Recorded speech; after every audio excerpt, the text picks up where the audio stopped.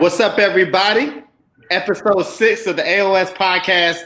Super excited about this show. This will be the first show where you're gonna hear me talk a lot less because we got somebody 10 times smarter than I could ever be. But this is gonna be a dope show. Again, AOS podcast. If your first time listening, if you're watching us on Facebook, we want you to like and share. Remember, when you share, don't do that Facebook watch because it takes away the opportunity for the comments.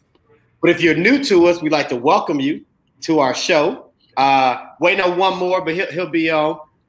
And we are streaming live on the A Black Hands podcast. So shout out to Unc again for the plug and showing us some love. If you love what you hear, we'd like you to ask to like our Facebook page, the AOS Podcast. Subscribe to our YouTube page, the AOS Podcast, and like us on Twitter. We are the AOS Podcast. So follow us and everything like that. Doc, man, this is your show, brother, and I'm ready for it. So we got a major guest tonight. So if you could, propose what we got tonight. So I'm not going to read her bio because we're going to give her I don't want to do her any injustices by trying to capture how amazing this woman is. So what I'm going to do is I'm going to actually tell you how I came to know Miss Beth Huff. But before that, I'm going to give everybody a little rewind to kind of talk about how we've gotten to where we at today. So 2 weeks ago, episode 5, we talked about the 9/11 and the Realist Ed movement.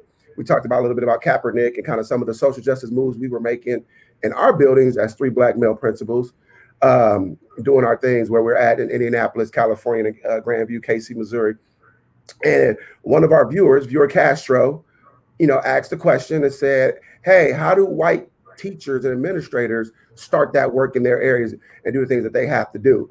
And we said, hey, we're going to try to, dive into that at some point. And that was Friday. Saturday morning, I'm driving home from Walmart and did my grocery shopping. I'm getting ready to get on my Lead Lab Twitter chat. And I'm like, you know what? I'm about to hit up the Destiny's Child of Education and ask if they want to come on the show. Because they've been doing some phenomenal work over the summer. We're going to get into that. So that's kind of how we got to where we're at. And I see Viewer Castro in the comments. Welcome back this week. This show is just for you. We dedicate this to you, Viewer Castro. So let me take you back to May of 2019. May of 2019, I had just accepted the position to be principal at Grandview Middle School. Had an amazing interview, talked about my plan, had my, my 30, 60, 90-day entry plan that I had typed up. 2 days after that, I went to St. Louis and got hooded to become Dr. Smith. And I'm feeling good. You know what I'm saying? I'm on cloud 9. Had just got back from New Orleans, taking my daughter down there for incoming freshman weekend at Xavier. And one day I'm walking through Barnes & Noble and it hits me like, you really about to be a principal and you got this amazing plan, but how you actually gonna make that work? Like, what are you gonna do? And I'm strolling through all the little education books, like trying to find something to get something to help me, do what I'm gonna do. And this red book just sticks out to me. And it says, lead like a pirate. I'm like, oh, interesting. So I pick it up, I read the intro and talks about kind of why they wrote the book. And I'm like, okay, I feel this. So that was like, I don't know what day of the week it was, but within 2 days, I had read the whole book. Like, the book was so practical. Like, I'm like, it's almost like God was like, here's your game plan on being an effective principal right here in these pages. It was so good that I went back to Barnes & Noble that next week and bought 2 more copies for my APs. Wrote a note to my APs, my brand new, I'm coming in new. They've been in the building, wrote a note to them, personal note, kind of like what I wanted our team to be. When they both of them a $25 Starbucks gift card, put it in the book. On their last day of work, I came up to the school and said, hey, over the summer, I want you to read this book, go to Starbucks, have some coffee on me. But this book is going to revolutionize what we're going to do next year. And there's a lot of takeaways, but I would tell you the one thing that I took away from the book, 2 things. One, chapter 7, set your compass. I can't tell you how many times I went back to that book. It's that chapter just really helped me develop my why as a leader. And I stuck to it no matter what. And then after that, basically, I had an opportunity to be a part of Missouri Leadership Academy, the 35th cohort. And I'm sitting at the 35th cohort at the first day. We were in Columbia, Missouri, and I'm talking to my table about this book. I'm like, yo, I got this book, Lead Like a Pirate. It is like, you need to go get it. And they're like, well, Beth Huff is sitting right over there. And I'm like, you got to be kidding me. I'm like, no, you're kidding me. They were like, yes. So I'm like starstruck, like no, like this is the woman that currently like has helped me shape my foundation as a first year principal. So my facilitator, Dr. T from KC, Missouri, the Missouri KC cohort, takes me over, introduces me to Beth. I tell her how amazing this book is. She was like, well, do you have it with you? I'm like, yeah. She's like, well, go get it. I'm going to sign it for you. So I run back to my room, get the book, come back. She signs it. She said, I got something special for me. She brings me this other book that has led into the work I did this year called Lead with Culture.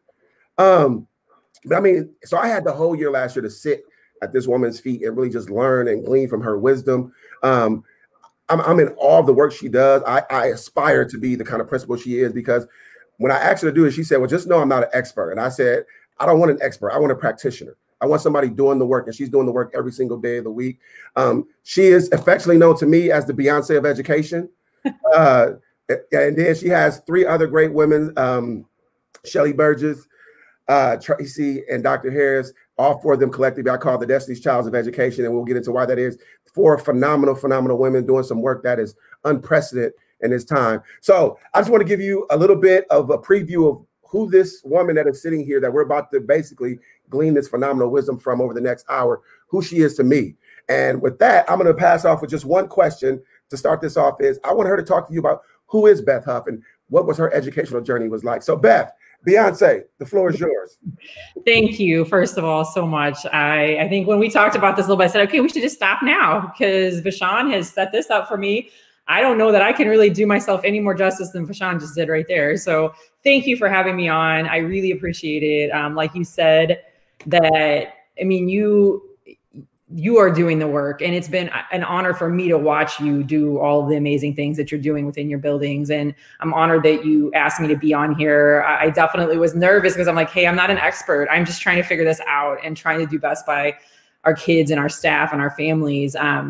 But take you a little bit about back to me and my why and why I do what I do in the book is that when I share this, when I get the chance to present in person, I show a picture of myself sitting on my dad's lap and many moons ago.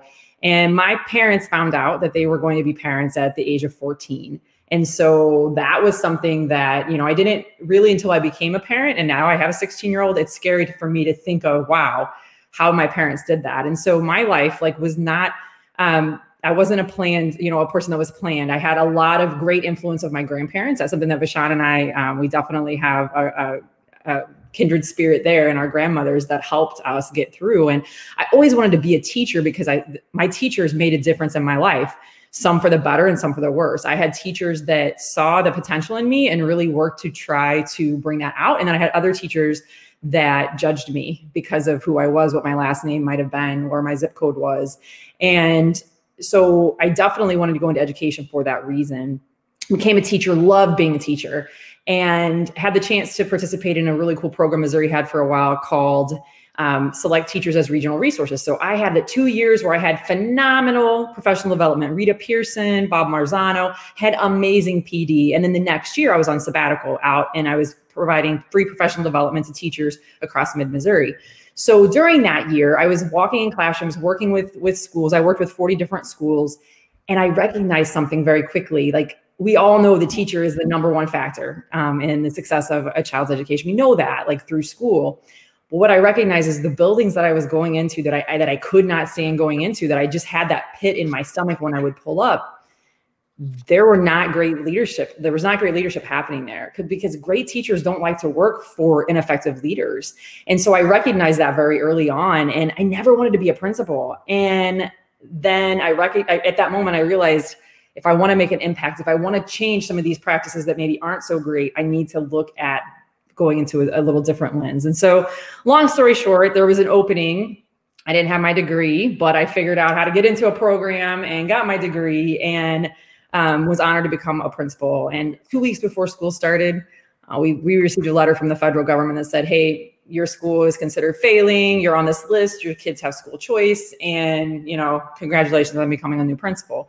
And so from the immediate moment I became a principal, I started chasing data because I knew that was the only way that I could get our school where it needed to be. And I wish that was not necessarily the way I started my principalship. That first year, I lost a student. to a horrific accident. I had a staff member's son pass away. We had so much tragedy in the midst of all that being considered failing. So very early on in my leadership journey, I felt alone. I felt isolated, and I was like, I don't know if this is the right thing for me. Well, fast forward to 2014, we got out of school improvement. We made a lot of changes, but I was burnt out. I was done. I was looking at becoming a nurse. I had looked at Lincoln University, where my mother had gone to school, and I decided that was going to be my trajectory. I was going to go and become a late in career nurse. And then I had a colleague say, "Hey, have you ever there's a national principal conference in Nashville. I don't know about y'all, but I have never been to Nashville, but I heard it was a fun place." So I was like, maybe let's go to Nashville. I wasn't really concerned about the conference, but I went there and my life was changed. I bumped into some principals from New Jersey, and we sat down together, and over nachos and wings, I was telling my story, and this principal, whose name was Jay Billy, said to me, "Hey, are you on Twitter?" And I said, "I have a Twitter. I don't know what to do with it. I don't really care what is going on in pop life culture that I don't see on Facebook." And he pulled my phone out. He's like, "Okay, you're not following the right people." He's like, "All these people that you look up to are on Twitter 24/7, free PD." He said, "You're also not burnt out. You're just, you are in survival mode, and you're lonely in a not creepy way." I mean, he wasn't being creepy about it. So, he showed me right away how I could follow all of these leaders and inspirational people. And then he said, "Hey, have you ever heard of Dave Burgess? Teach Like a Pirate." And I kind of rolled my eyes. I was like, "I've taught like my hair is on fire and taught like a champion and all the other things. Why pirate?" He said, "Watch him tomorrow. He's doing a talk at whatever time." And so I went back to my room that night. I Googled Teach Like a Pirate because I'm like, okay, I need to know whether or not this person's legit.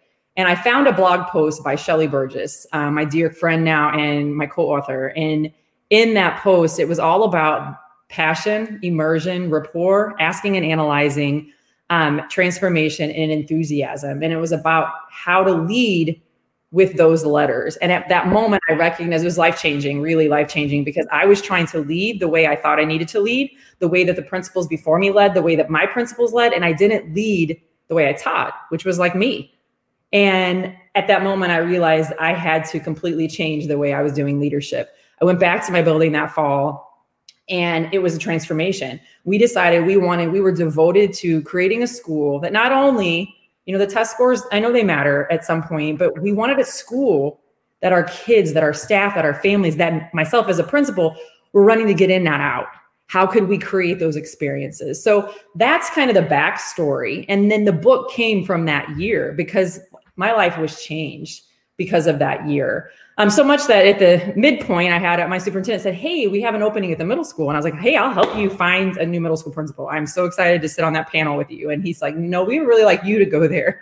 And long story short, I'm at the middle school now. This is my 6th year there. And I was very nervous. But again, the whole point of that year was all about making that transition, being comfortable with my uncomfort zone, transforming all of the mundane into something.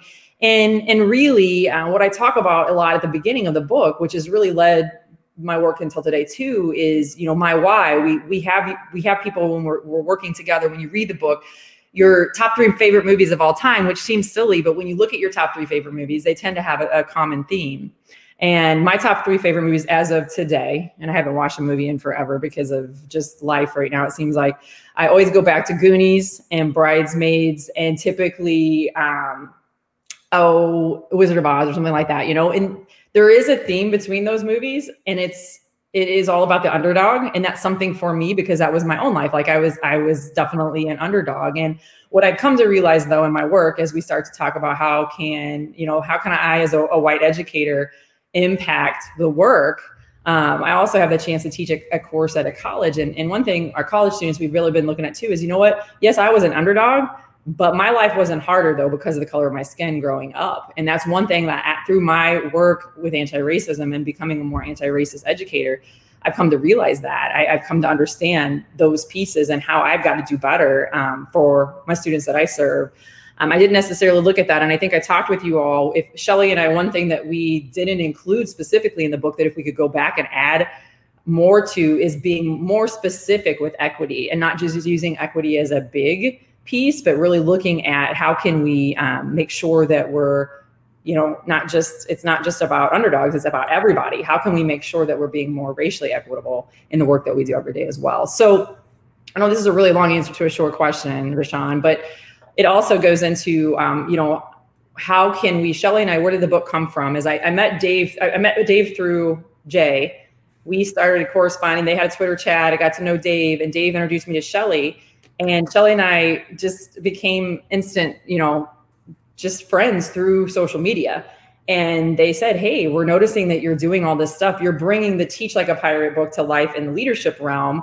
Would you be interested in co-writing this book with Shelly? And so through Google Docs, we started writing Lead Like a Pirate before we had even had the chance to meet. And that book, the whole goal of our book was to be the support that new leaders need to know that no matter what it is that you're going through, hey, we've got you. We're here for you. We're here to be a support system for you. And that really is what our hashtag Lead Lab chat is all about, is we are support 24/7 to leaders no matter what, so that you don't feel like that you're alone. So hopefully that, and then the book just basically, kind of like Vashawn said, is we try to be very practical in our approaches. Shelly and I are also both very much behind the professional learning community model of mission, vision driven, and collective commitments, and bringing things back to that compelling why. So a lot of our work, it's not just it's the fun stuff too. Like we like to transform anything that can be made memorable. We'd like to transform that, but we also ground it in research without reading it like research, if that makes sense. So that's a little bit about a long answer to a very short question that you asked. But it was a perfect answer, though. So we appreciate all the background knowledge. So the trio is now complete because we got Ball in the building. So, Ball, go ahead and have you check in, man. Do your thing. How's you been these last 2 weeks? Been good. It's been a crazy, last 2 weeks. I mean, everything that's going on, trying to lead a school in a remote setting. And, this last week with the death of RBG, and then the Breonna Taylor announcement a couple of days ago, just a lot going on, and just feeling a little tension there, but it's all good. I'm happy to be back together with you all. Beth, thank you so much for joining us. It's great to see you again and connect. A lot that you were talking about in that answer, resonated with me. I was still in the classroom teaching, and I was getting my admin certification. One of our requirements was to join a professional organization. So I joined NASSP in 2014, and I ended up going to the conference in 2014 in Dallas. And, I wasn't on Twitter. I wasn't into the Kardashians and all those types of things. And then Daisy Dyer-Durr, who was the digital principal of the year that year, she grabs my phone in one of the sessions, like, you need to be on Twitter. And it opened up so many things for me. I wouldn't be connected to this fine group right now if it hadn't started way back then.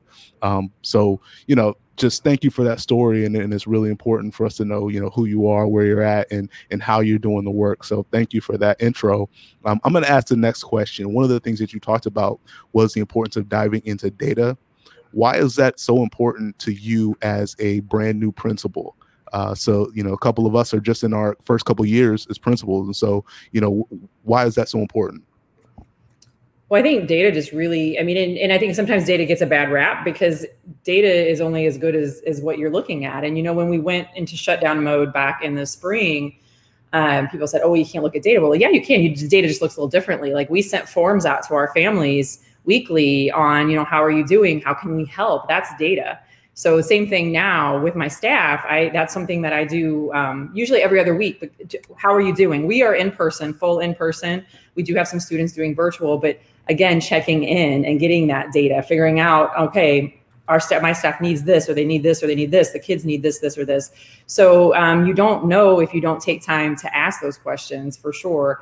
Also, just, when it's not, to start this year, we have had the chance to get some academic data on our kids too. It's everywhere, and figuring out how to make it meaningful. I saw a quote the other day. I can't remember who actually said it's by Chris Lehman, who was digital principal of the year last year with me for NASSP. And he said it It was all about how can we as principals basically make life easier for all of the other educators in our building. And I didn't do justice of his quote, but I've thought of that a lot right now with data too. We shouldn't, especially right now where everyone is so overwhelmed with everything going on, how can we make data easier to digest? And so for me, that's part of my job. And then our leadership team as well. So we have a very strong leadership team. I think specifically too, when we're looking through the lens of anti-racist work, it's like for us, like looking at our discipline referrals, like that's something that we have analyzed a lot more. And not just specifically, like we're noticing gender, like that's another whole piece of things. Like why are our boys like having more referrals in middle school? I mean, we know why, right? If those have been in middle school, we know middle school is a hard time, but like, so not only that we're noticing that it's a problem, then what are we doing with the data?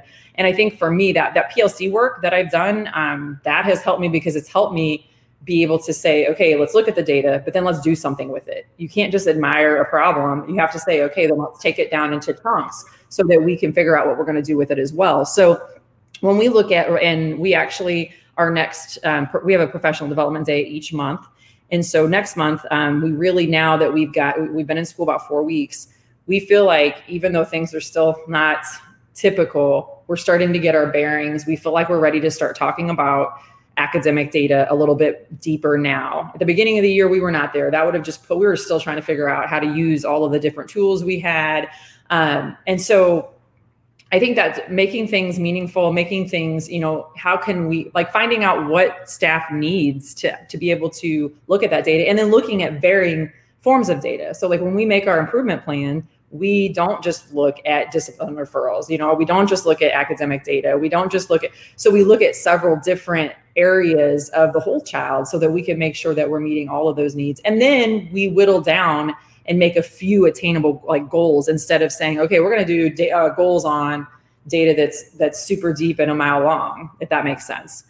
So Solution Tree and a few other places like our MLDS and some of the other supports in Missouri have been so helpful to us too on just the forms and the flow charts. I know that's not the fun part of our job, but yet I can get excited about data sometimes too, because it tells a story, right? And it can help us really support people that need it. Just looking at the right data and looking at it through the right, with the right lens.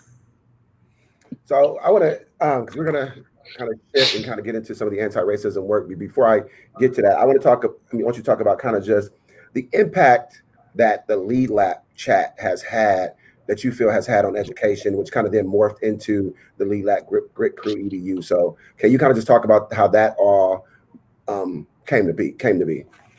Definitely. So also, and somebody added a good comment in there about becoming anti-racist like a pirate. One thing that Shelly and I did is neither one of us ever thought of ourselves as authors. I still sometimes forget to say, oh yeah, I do. I am an author. That is, I guess, something that I can say about myself. But one thing that we really wanted to do was highlight other practitioners doing the work. And so we actually have a specific line of books that we've worked with other leaders that are doing amazing work. And we actually have Rosa Isaiah that is working on a book that is about leading with equity. And she's a phenomenal leader. She has works with the hashtag WeLeadEd and has been doing amazing work with equity. She works with Solution Tree. She's actually coming to Missouri and she will be doing it virtually now. So I'm excited to hear her speak in a couple weeks. But that is one. Jay Billy wrote another book. There's several that are in the works right now, but that's one thing that we are doing. So definitely something that we're trying to do there. So Lead Lab, Shelly and I actually that originated it. There's a chat called Sat Chat that was started several years ago in New Jersey. And Shelly ran the West Coast version of that Sat Chat West Coast. And it was at, 7:30 on the Pacific time. And then I joined that chat once I learned about Twitter chats. And it was all about leadership. And it was one of the things I just did on Saturday mornings. Well, the chat her co-host that she had kind of dropped out. And so I joined her and we did that chat on Saturday mornings. It's just about leadership. And then once we really built the Lead Lab community, we made the shift to, instead of Sat Chat West Coast, it became Lead Lab. And it just became kind of that living PLN. We would meet kind of together on Saturday mornings, and then we would add to it all week long. So we would share the different things going on in our buildings all week long with that hashtag. But we, I can't even remember how many years we've been doing it now, but the chat has been just a way to bring us together. And then it used to be just different leadership topics, people writing books that wanted to share about their book, or just a topic here and there. And we really felt like Shelly and I were both feeling like we're making impact, but it didn't feel right. We just didn't feel like we were making the right impact. And in early June, we knew we had chats on equity work. We had chats led by different people talking about anti-racism, but we knew that this is not something we weren't, I don't know that proud's the right word, but we were not proud at where we were. We didn't want to be a random every once in a while leadership chat. And at that point, Tracy Browder, who had led a chat just about the way we talk to people within leadership, and that morphed into Don Harris joined us, and they both have done anti-racist work in the field. And somehow it was like serendipity. The four of us met together, and an incredible bond was built. And it was great because they were ready to, with anti-racist work. And this is the part where I was nervous to come on, because I'm not an expert. I'm not ever going to, I want to be better every day. I am committed to being better every single day. But I also don't want to appear that I'm trying to take credit for work that so many have done before me. And I don't, so that was one thing we talked about, is like, how can Shelly and I need to be the backup dancers a lot of time and really highlight these amazing Black women, because the work that they've done and the pain they've endured through education and the stories that they tell, the stories that they're not ready to tell publicly. Like it's been an amazing bond that we've been able to have, and we've been committed to that work since that. And people keep asking, is this just a summer series? And we said, no, it's not a summer series, because this work has to be. This is the thing about PLC that I wish that I could go back to, because with PLC, for those of you that are versed in it, it's built on collaborative culture. But I feel like that is the other piece of it, is it should also be, equity cannot be a side dish. It cannot be it's going to be the checkbox of something that our focus of the year is equity. No,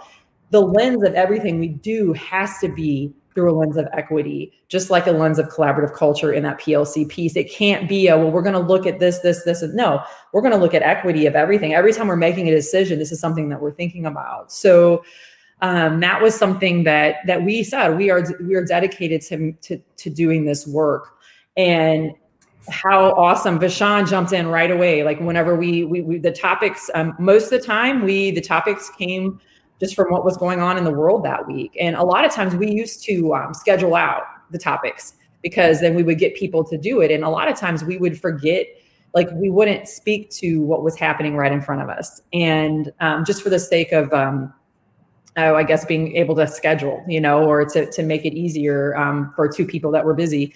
So we've talked, I think from the beginning, we just talked about awareness, but then we really worked into how are we going to do this? How do we develop a crew? Because this work is hard. How do we have a grit crew? And that word came really from Tracy and Don, because it takes, I know grit can have a negative connotation as well, but they talk about, like in order to get through this work and to have this work with the setbacks that continue to happen every single day, you have to have a group of people that you can go to and say, okay, this happened. How am I going to get through this? I had something happen at the very end of the day that set me back again, that I'm going to have to work on throughout the weekend to work through. And I'm going to go to those close grit crew, like EDU folks that I have on my squad that are helping me with that. So the topics have then, and then Don and Tracy themselves are working, they kind of are working on an anti-racist curriculum. And I want to use that carefully, because there's not just a curriculum that's made. You can't just buy something to say, and now here's your curriculum for anti-racism. But they've really worked through resources to help us, because that's the whole piece of Lead Lap kind of coming together with Grit Crew EDU, is here are tangible things you can take and use that are going to help you. And their work has been amazing. They're actually doing some work with some districts now too on that work. And they're helping me out a lot. They're kind of helping me within my school as well. So that's been the big focus. And so we're kind of now at a point where we're like, okay, we've got a plan that we're rolling out where we start the month with kind of a faculty meeting.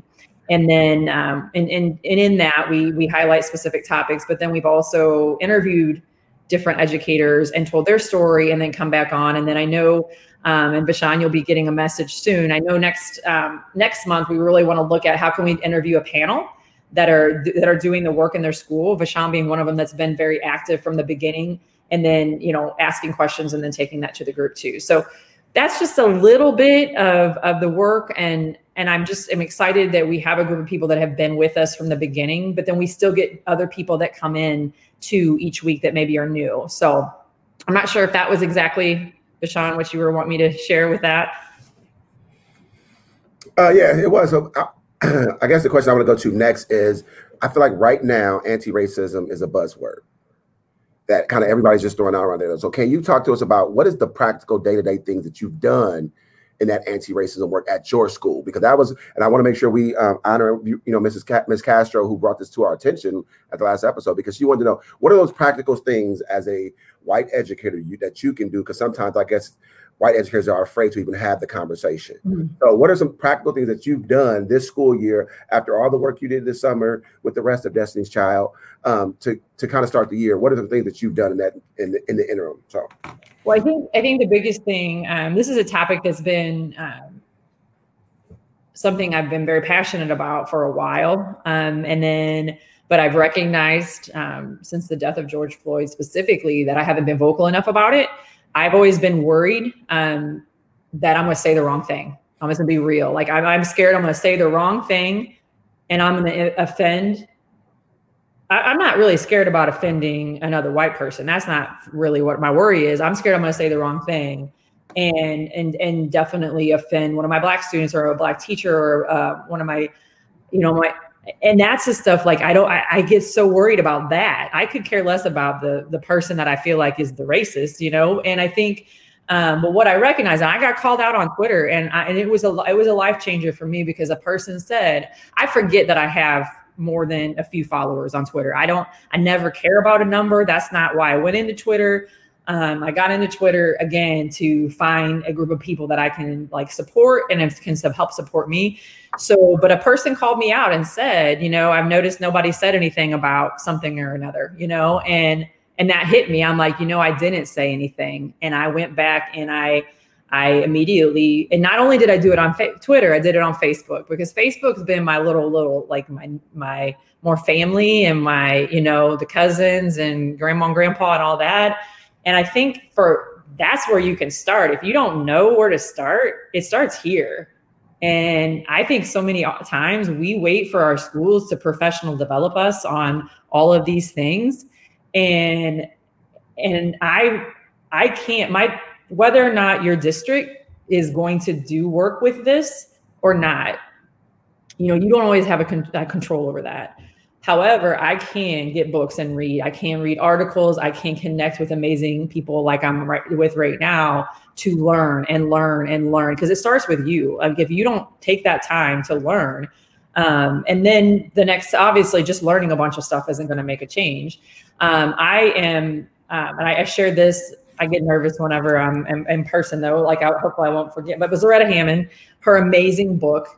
Talks about the brain, right? And that's the thing for me that once I recognize that when we talk about any of the isms, that's not typically a comfortable conversation because that's not, it's been a taboo topic in a lot of people's lives.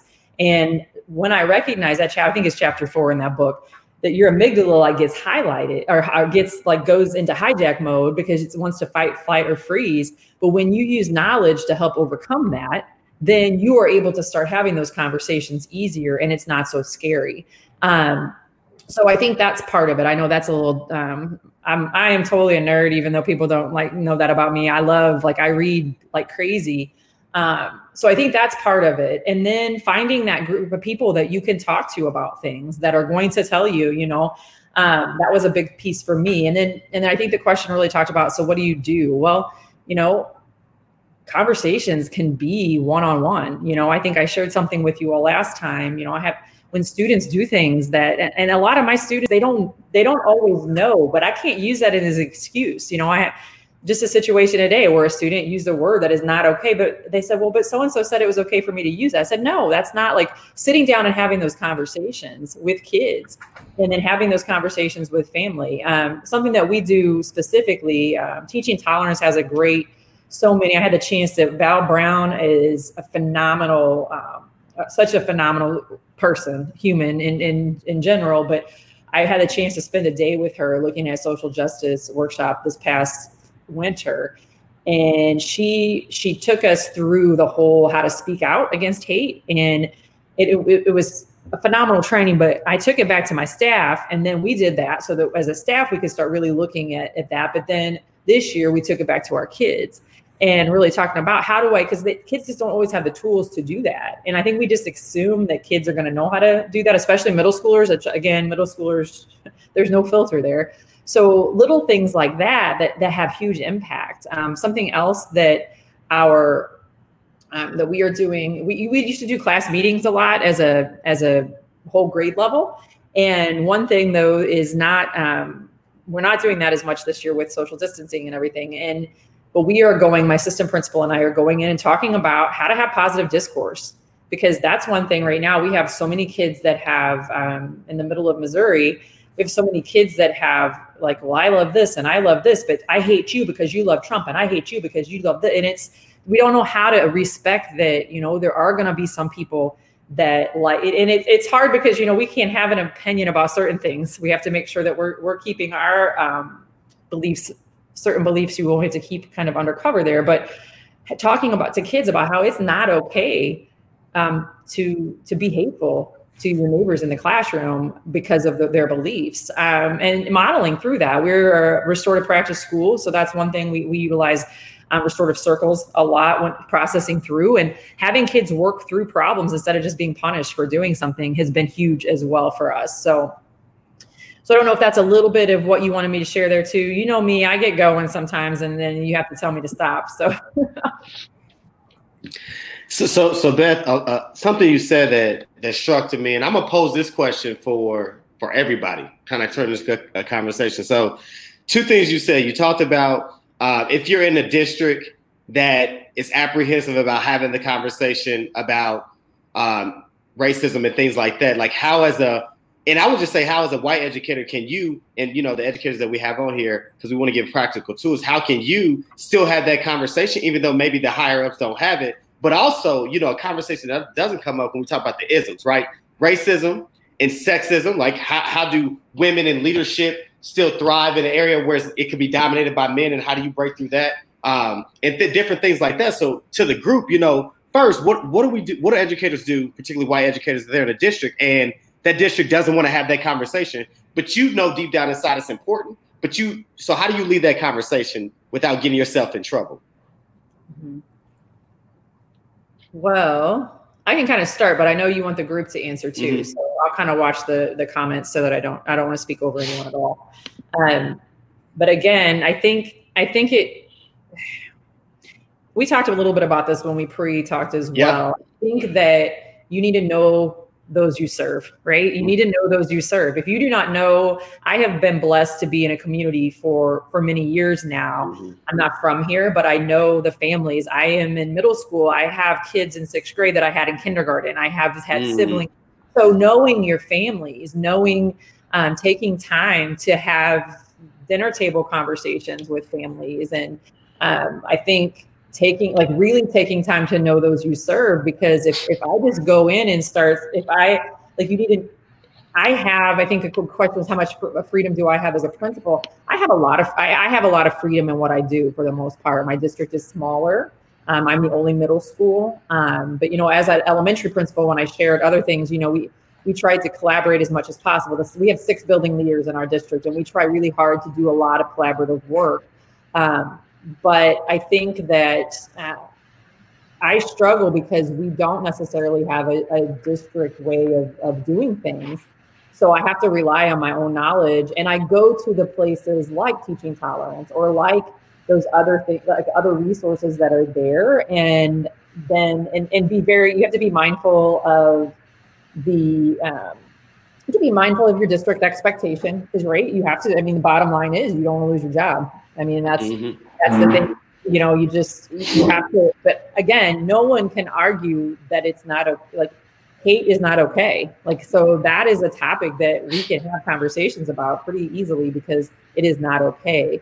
And then two, I think you have to think about like how you have conversations with kids and just, I don't know. I know it's hard because there's not a secret recipe to the work. It's, for me though, it's speaking up when things are not okay and making sure that kids know, something that Val taught me that's so simple is saying ouch. Like when someone says something that is hurtful to you, just making sure that say ouch.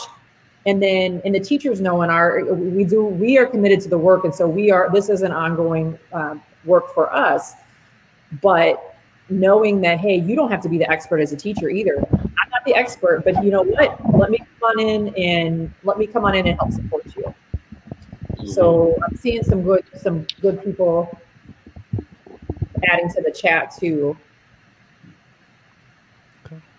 I think there's a great point here that you all wanted me to hit on too, is like, it's important, like, obviously it's important to do the work everywhere, but I feel pretty strongly that it's super important to do the work when there's not a lot of diversity. Because when kids, I mean, that's the piece, like, you know, I read so many awesome articles about diversifying our libraries and making sure that we have libraries that match the classrooms we have. Well, I don't totally agree with that, because if I have an all white classroom, I don't want to have an all white library, because that is not showing our kids the world around them, and do a disservice to our kids when we are not diverse in everything that we have, regardless of what's going on necessarily in our classroom, if that makes sense. So so one thing that you talked about, Beth, is getting to know your community. For me, last year was my first year at my site, and I just kind of came in and just was myself, my authentic self. And you know, I've talked about it before. I'm the only Black principal in my district, and just being comfortable in myself in that type of situation and just being authentic and really growing into that, because, you know, coming up, you kind of find your place and don't want to shake things up too much. But I found over the last 2 years that, you know, you have to be who you are. And I think as a school leader, you know, that gives comfort to my staff and to my families. And when I say, hey, you know what, we're going to talk about racism, we're going to talk about all the isms that go along, you know, folks, when I shared that, I kind of shared some of that over the summer, folks started to latch on and respond like, yeah, we need to do this because we're not talking about it. Like, I've never had a conversation with a Black person. Like, these are some of the responses that I was getting. And so, you know, just being brave enough to step out there and provide, just provide that opportunity for people, because, you know, folks are going to be open to it. And if they've never had the opportunity, us as leaders, we have to be prepared to do that. It's amazing how many people want to do better, you know, and sometimes, like, that's one thing. And it's amazing. It's amazing that I think most people in education especially want to do better. We just, as leaders, got to continue to push that, so that we are not okay with that status quo, or that, oh, well, we've got too much on our plate, so we're not going to talk about this. No, we've got to talk about it. Our kids are talking about it. Our kids are talking about it every single day. Absolutely. It's part of their life. And we've got to, you know, show them that we support them. Yeah. Hey, Bob, real quick, I want you, because your teacher said, talk about the powerful community letter that you wrote. Go ahead and give us a little bit on that. Yeah. So, you know, over the early summer and the spring, after George Floyd was killed, you know, I was going through a lot of emotions. You know, we're in lockdown, quarantine, and all those types of things. And, you know, things were coming up in the media and things like that. And you know, it took a lot. And I know one of the educators that's on here, Kenny Khan, he's in my district as well. He's Black and he's Jewish, and he wrote a little piece explaining about his perspective as a Black man, and that really inspired me, because, you know, I was struggling, going through a lot of emotions, and so I just put it to words what I was thinking. So I'm a runner, and when Ahmaud Arbery was killed, you know, I was thinking, like, man, that could be me, because I run super early in the morning, and I'm like one of the, there's not a lot of Black people on the road like running, period. And it's at 4:30 in the morning, like it's pitch black. So I got all this reflective gear on. I got a headlamp, just because I'm afraid, like if someone sees me out there running by myself, and I'm just wearing regular clothes, that could be an issue for me. And I live in a brand new development as well, and they're building houses right across the street from me. And one day I decided that, hey, let me go check out what's going on. And I came out and I came home and I told my wife, and she's like, "What are you thinking?" And I'm like, wow. Like, I mean, it's real. Like the fear that exists, just existing as a Black person, is real. And I just kind of shared that with my community. And again, it took a lot for me to put it down on my blog and then share it with my community. But again, I think that it was powerful, just because folks don't understand that. If you haven't grown up Black or in a situation where you're one of the only, you don't know what it's like. And so I just shared that, and it was powerful for the community, and like I got a lot of positive responses for it. And so people are thinking, they're like, wow, they're looking at me differently, but in a way like, wow, he's got a different experience than I thought he actually had. Mm-hmm. That's amazing. And it's so inspiring to hear those stories of that. And Henry Turner, who is a big part of our Lead Lap group, wrote a very similar letter. He is a Black principal in a predominantly white school. And he shared that with me. And that's kind of was a kick in the butt for me too, of saying, hey, I need to make sure that why am I not, like, again, my silence is not okay. Like, I need to, whether it's uncomfortable or not, it's not about me. Like, how can I reach out to my families and let them know that and that my letter was nothing as beautiful as what you wrote, I'm sure, but just letting them know where I stand matters for sure. So for me, I'm gonna recap kind of what I talked about in the last show. The first thing is you need to educate yourself. I don't care, like I said, if you're a Black leader or a white leader, Hispanic leader, Asian, like, you first have to educate yourself as to what's going on in your community, as well as, in the country and around the world. And then what is your why? Why are you going into this work? Because, and I said this on the last show, that your why is going to be questioned, because there's people that don't want this work to take place. And I feel like there was as soon as I said that, it came back to kind of not really haunt me, but I had to come back and really take my same advice, because that following week, if you follow me on social media, I posted the picture of the I Can't Breathe bulletin board that's in my building. And it got major, positivity. As soon as I posted it, I text some of my support group. And this is like 6, 7 o'clock in the morning. And I said, hey, I don't know which way this is going to go. So I'm gonna need y'all to pray for me, because because in the back of my head, I'm just gonna be real transparent. I'm thinking of what Dave did this summer the whole time. So, and I tell people all the time, like, Dave was a trailblazer that I feel like was the trailblazer. So I didn't catch as much heat, as I did, because it got good play on Twitter, Facebook, everything like that. But I did get one parent of one of my students who reached out to me very respectfully and kind of just gave their thoughts on why it was inappropriate for the school building for something like that to be up. And I gave them my why. And I think sometimes when we have these conversations, we forget to give people the why we're doing things. And the one thing that I didn't want to happen, I didn't want my message, I didn't want my why to be lost in the message the way it was being delivered. So, so that was one thing that made me reflect. I was like, okay, is the way I'm delivering this losing the why behind it? Because the why for me and that bulletin board is to spark conversation. And to be able to help my students understand, you can have a conversation with someone that has the complete opposite viewpoint as you, and it can be an engaging conversation. And you're not trying to convince them to change their mind. They're not trying to convince you, but you should be able to understand what each person is coming from. And that's kind of the why behind this work that I'm trying to do within my building, with the book that, my BLT this summer, why are the Black kids sitting together in the cafeteria, Dr. Tatum, and now we're getting ready to roll that out to the rest of our staff, is because I want my teachers to reflect on themselves. I want them to understand that sometimes we have implicit biases that we don't know about until somebody puts something in front of us that makes us become reflective practitioners.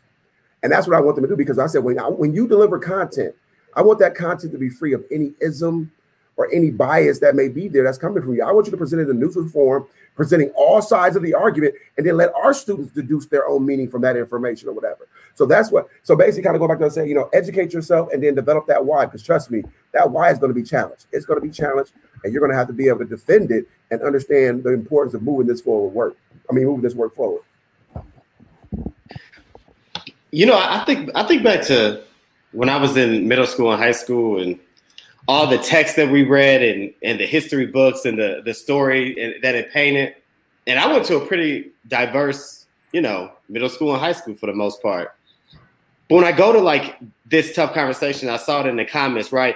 For so many years, Black kids and Hispanic kids read books about America from a white perspective, right? How much change would it be if predominantly white schools, and I would use where I'm from. I'm from Indiana. So let's take rural Indiana and imagine if those kids read about America and learned about America from a Black perspective.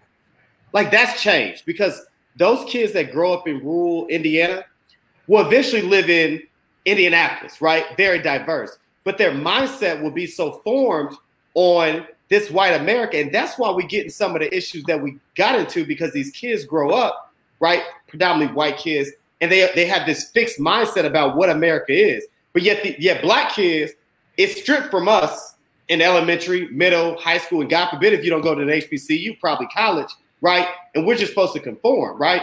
But one of my favorite quotes by MLK is freedom is never voluntarily given by the oppressor. It must be demanded by the oppressed.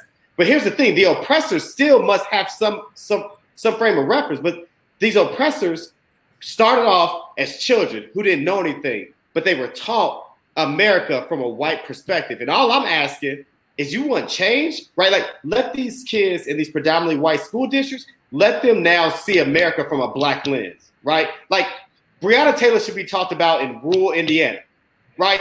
Because that's an injustice. I don't care how you slice it. And I know he didn't say her name, and I know he tried to tiptoe around it. He knows to his core that was wrong, period.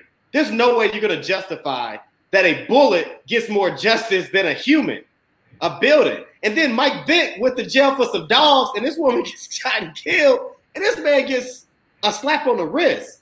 So when I think about this conversation, Ball, listen, every time you tell that story about being the only Black principal, man, my respect goes higher, because there's no way. I tell you, I couldn't do it.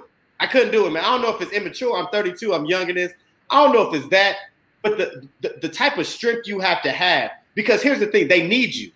So you can't just fly off the cuff all the time. You got to be smart and strategic. And yeah, you can be passionate, and then you're not compromising who you are as a Black man, but you got to be strategic, because those kids need you. Because the biggest impact, you're going to have impact on those Black students, but the biggest impact you're going to have is on those white boys and girls who've never seen a Black man in your life, and you're going to change their whole perspective, because their frame of reference is LeBron James and Gucci Mane, right? In hip hop and entertainment, but they're going to say, I have Mr. Ball, who was the principal, and that's going to be their perspective when they see a Black man 15, 20 years from now. That's why they'll have respect for a Black man. That's how we change.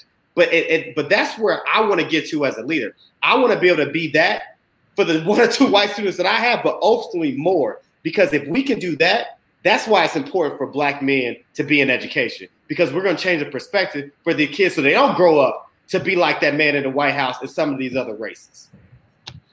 I think also it's important, and it's like I said, it all played out the way it was supposed to. Because the same day that I posted my picture of the billboard or the bulletin board, I had a situation on my cheerleading squad. And my cheerleading squad, I have 18 cheerleaders on our cheerleading squad. 16 of them are African American, 2 of them are white. And basically, our African American cheerleaders were making fun of the white cheerleaders, talking about them and things like that. And, I took them back to the billboard, and I used it as a tool to help them see, like, it's just because you have this color of skin or you have this rhythm or whatever, like, but that doesn't give you the pass to pick on somebody, to put somebody else down or whatever. Like, I feel like as a leader, we have to be protective of all our kids. I mean, we're Black male leaders, but we got to protect our white kids. We have to protect our LGBTQ kids. And I told those girls that I am charged with protecting all 630 kids that walk through this building. Like, no one gets a pass if you're on the wrong side of this.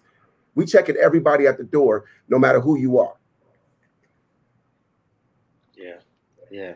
So Beth, I had a question, because I did some research. I couldn't dive into the whole book, but one of the pieces that stood out to me, and maybe you can clarify this for me just as I read the book. So on the website, it says pirates with an S are on a constant quest for riches, but pirate, no S leaders seek even greater reward, amazing schools. So just help me and help us decipher between that meaning between pirates and a pirate leader. So I know that is a play on words, a little bit. That, definitely is a little, I think the biggest thing is all about that PIRATE, and it goes into that, passion. There's a reason why passion is first, and that is that why. You can't fake passion. Passion is, if you don't have passion for what you do and what drives you every day, if you don't have that compelling why, then it's really hard to do any of the other work, And a lot of times when we lose our why or we lose our passion, we get off course, that's the part where we need to recalibrate and we need to get out of the field, really, to be honest. I mean, because if you don't have that, then it's hard to get it back. But then going into the piece, that immersion, being immersed in the right work, the rapport is that relationships, making sure that those are first, second, next, always, making sure that we're developing those relationships. And like Vashon just said so much, is every single one of those 632 students for sure. The same thing for me is how do I build relationships, not only with the kids, but with our staff? How do we, I think that's one big thing when we talk about ask and analyze in the book, it's all about how do we coach up? Because one of my mistakes I made as a leader, I still thought of myself as a teacher, and I put kids, and we should put kids first, right? But if I make sure I take care of the staff, and if I appreciate and motivate and inspire the adults in the building, they can then in turn better serve our children. And so I learned that the hard way, I think, a little bit too. And then so coaching, how to do a good job, like how do we go in and coach? The number one coaching guide for us is like going in and making sure that we are appreciating the work that the people are doing. So like when we go in and we do our observations, and which are especially trying this year because I hate putting any more stress on anyone. So going in and always leaving a note of appreciation. That's the thing we start with. We call them anchor conversations, got to stick with the pirate theme. But going in, and the A is for appreciation, showing people that you appreciate, not that you like or that it's the way to go. No, it's, I appreciate the way that you did this. Thank you for taking time to do this. And then going into transformation, how can you take your blah and how can you kick it up a notch? Your bulletin board example of Vashon was right there. I mean, you took something and you really kicked it up a notch for sure.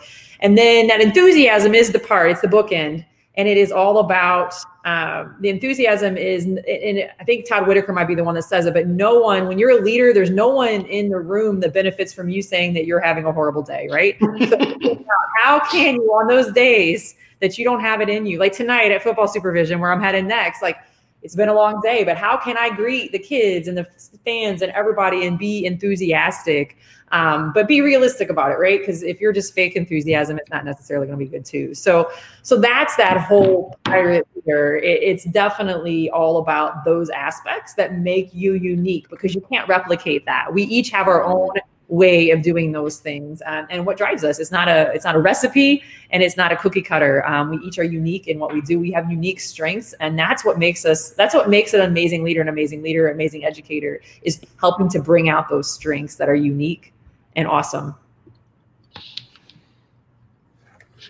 So we're running up on that hour mark, so we're gonna go jump into final thoughts. I'm gonna allow our guest to go first with her final thoughts, and then we'll just run down the AOS row, starting with Mr. McGuire after that, and then Ball, and I'll kind of close us out. So Beth, final thoughts for tonight. Well, final thoughts again. I just am honored to be here. I feel like I am in greatness with the three of you and your guests that are here. I definitely just appreciate all that you're doing to help make education a better place for everyone, and the example that you lead every day.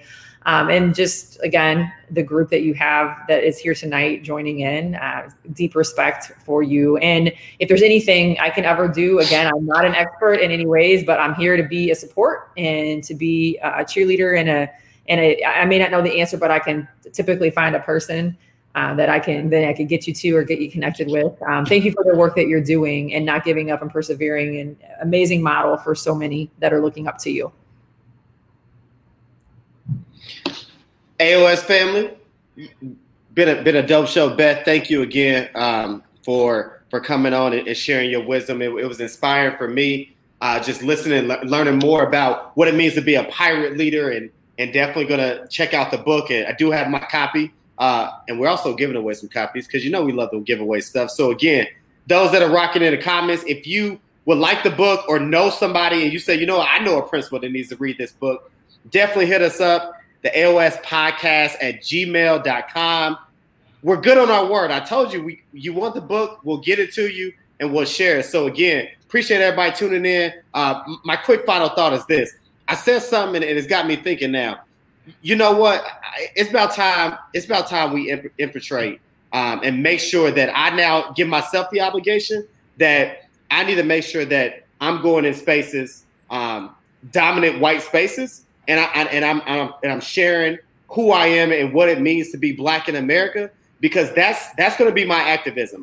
I'm not in the space to be out in the streets as much anymore, but I'm gonna find my own way. And so I got my own podcast and other things that I do, but definitely here in Indiana, I'm about to push those spaces because I think it's important, because for too long we had to conform to America from the viewpoint of those that were white. But I think it's time that everybody sees the viewpoint of America from what it means to being Black. So again, I thank everybody for rocking with us, Beth. I appreciate it again. Doc, great call on this. Bob, brother, good to see you again. And I'll pass it off now.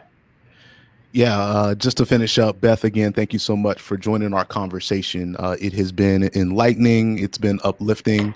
And I think my biggest takeaway from today's episode is we're not in this alone. Reach out to one another, lean on each other. And I think it's important. One of the things that I picked up from the book is dealing with critics. And I talked a little bit about being the only in my district and being a little hesitant and afraid of sometimes rubbing people the wrong way. But, you got to deal with the critics. You got to accept the fact that there are going to be detractors out there when you are trying to do the work that's right for not just the Black kids, but all of the kids. And I think it's really important that we do this work, because we don't want another generation that's afraid to talk about race and afraid to talk about all the isms and engage and make change, because, that's why we show up every single day, is to make a difference in the world. And if people are afraid to have conversations, they're not going to make a difference. So again, thanks everybody for showing up and supporting the AOS podcast. We appreciate you. Doc, close us out. So I'm going to close us out with a few things. First of all, I'm going to ask everybody that's in the comments, please share this with a personal message of what you got out the show. And, tag some people's in there. I'm going to get to Beth in a minute, because like I said, Beth means a whole lot to me. Make sure you check out the Lead Lap chat, 9:30 Central Standard Time on Saturdays, and be looking out for the Realist Ed Movement chat coming soon to y'all. We about to get this chat thing popping off. And then, like I said, Beth means a whole lot to me. I'm gonna give you one quick story before I do my final thought. Is that there was a morning I was dealing with some stuff with evaluations, and Beth told me to call her, and she was gonna kind of walk me through some things. And mind you, I leave my house in the morning at 6:20 to drive to my work. It's a 35-minute drive to get to my building. And Beth talked to me at 6:20 in the morning, all the way from my house to my school, to walk me through how to handle some evaluation situations last year. So I have the utmost respect for her. The book Lead Like a Pirate is the number one thing I would tell you that helped me have the success I had as a first-year principal last year. You walk around my building and you will see the priority posters in every one of my classrooms and every one of my office. And that priority poster came right out of that book. I mean, the Bitly came out of that book that helped me develop my priority poster. So Beth truly is an inspiration to me. And that's going to lead me to my final thought, because somebody put in the comments, and I can't remember who it was, it might have been Viewer Castro, that says people don't buy what you do, they buy why you do it. And I want to make sure that we understand that the whole thing we're trying to talk about with the social justice piece is to spark conversation. And I always talk about what is your why. So I want to talk about my why, because I think some people misjudged a comment that I made and the affectionate term that I use with Beth by calling her the Beyonce of education. And it's not about a Black thing. I'm just not demeaning or disrespectful. But in my culture, we all know what Beyonce means to Black people and the reverence that we have for Beyonce because of her talent. That same reverence that the Beehive has for Beyonce and her talent as a performer is the same reverence I have for Beth and her talent as an educator. I aspire to be like this woman. So when I use that term, it's no disrespect to Beyonce or to Destiny's Child. It is more honor to Beth than anything else. So I just want to make sure I'm clear on y'all know why I use that term with her. And if you can't respect that, we can agree to disagree, but I'm gonna let you know for sure that term is still gonna be used for her because that's what she means to me. So, Beth, I truly appreciate you coming on, taking time with us. I can't wait to see you tomorrow or to chat with you tomorrow in the Lead Lab. You are, like I said, the Beyonce of education, and you and the Destiny's Child. Keep doing what you're doing and lead the work you do. You have been listening to another edition, episode 6 of the AOS podcast. We will holler at you in 2 weeks. Go, Mob! Peace.